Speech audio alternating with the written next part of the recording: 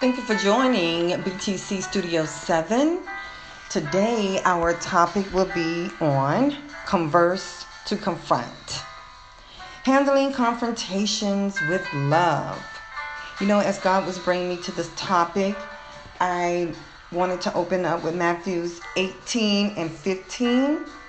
18 and 15 says, "If another believer sins against you, go privately and point out the offense.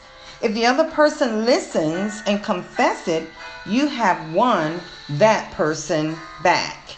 Wow. When I think about that, how are we going to win someone back unless we talk about it? So what I was thinking was, when you confront, it seems like a negative word to go and confront a person on an offense that you may have taken on. But as I sat down and meditate in prayer, God was showing me that the best way to really deal with confrontation is to first sit in His presence, pray, get guidance and directions. In the last podcast, I talked about Him being our helper. We're going to start practicing involving Him in our lives and every part of it and everything that we have to do. So I heard Him say, sit down with your brother and sister and begin to have a conversation. Have a conversation first. Hear the heart. Allow that wall to come down from your heart first. Because what happens when you have the mindset to confront, again, it takes you into a place of fight mode. And God don't want us to be in a fight mode. He wants us to be in agreement mode. Because, when I read this in Matthew 18 and 15, I want to touch base on this again. And I'm reading from the Application Bible today. If another believer sins against you, go privately and point out the offense. If other person listens and confess it, you have won that person back. These are the guidelines in dealing with those who have sinned against you or have caused you to feel a way that is not going to be conducive in allowing that relationship to grow. One thing that we have to do in the body of Christ is learn to be on one accord, because that is definitely where our power lies, is that when we come together in agreement. So the first step we will do is converse. Have a conversation. Sit down. Go before your brother and sister and begin to have this conversation that would allow you to begin to heal. Now, when I was thinking about how Jesus gave us these guidelines in dealing with those who have sinned against us or have caused us to have some type of offense, it will begin to tear down any hatred or resentment or anything where you're seeking revenge, or you beginning to even engage in gossiping. Now that tears down all of what you are discussing, that wall, when you do listen to your brother and sister in Christ. And so to protect the relationship with His truth, do not allow offense to fester. Heal it by talking with one another and be kind to one another so that that offense can be removed. It's like a sore spot in the soul. Otherwise, there will be bricks of offense that begin to build supernaturally in the spirit, and it will cause division. It will start to build a wall, and now you have this wall, and now we're separated with no power. We're trying to do things on our own strength.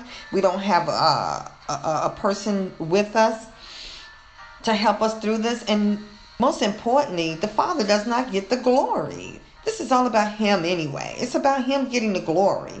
And we should protect this precious gift of His glory in our hearts. Respect and embrace differences with each other.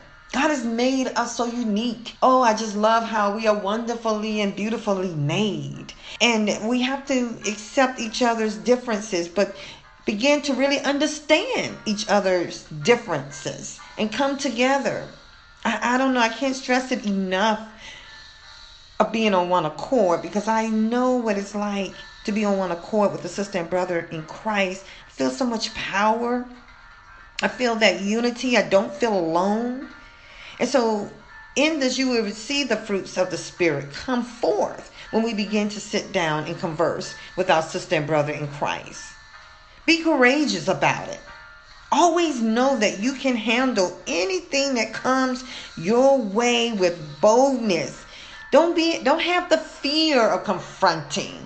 And what happens when you come together and you talk about it, supernaturally in the spirit, you can hold hands and you can confront that issue together. And that issue that you're confronting is the enemy. It's not one another. The enemy's job is to kill, steal, and destroy. And he starts by dividing the body of Christ. So we come into a place of understanding that Jesus has already instructed us in every part of our lives, in the Word of God, how to handle every situation. I want to encourage every listener right now that you will begin to handle every situation with the Word of God. Reading it, hiding it in your heart, allowing it to keep you free. Because when we take on offense, we begin to build up stuff within ourselves. The other person is going to do and go on, especially if they don't know that you are holding something in your heart. How crazy is that? We have to release what is inside of us and let God deal with that other person. But show love and kindness. Show love and kindness. Luke 17:3 says, pay attention to yourselves. If your brother sins, rebuke him. And if he repents, forgive him. You do what God has called you to do. And if that person doesn't receive it, that is on them. But you stay free and you forgive them. And you keep that wall of offense down so that you can continue to stay healed as well. Thank you for listening to the podcast today. I pray that you have enjoyed the snippet. There is more to come. And if anyone under the sound of my voice do not know Jesus as your Lord and Savior, this is the time to know him, because when you don't know him, you're building up the subliminal offense because you have allowed the enemy to be in control. But I'm asking you to receive him as your Lord and Savior so you can hear his voice. You can know the direction and guidance that he will give you to remove all of the issues of the heart. So Jesus, I come to you. I am a sinner. I ask you to forgive me of all of my sins. I believe that you died on the cross for my sins and you rose again. And you sent the Comforter, the Holy Spirit, to help me in every area of my life.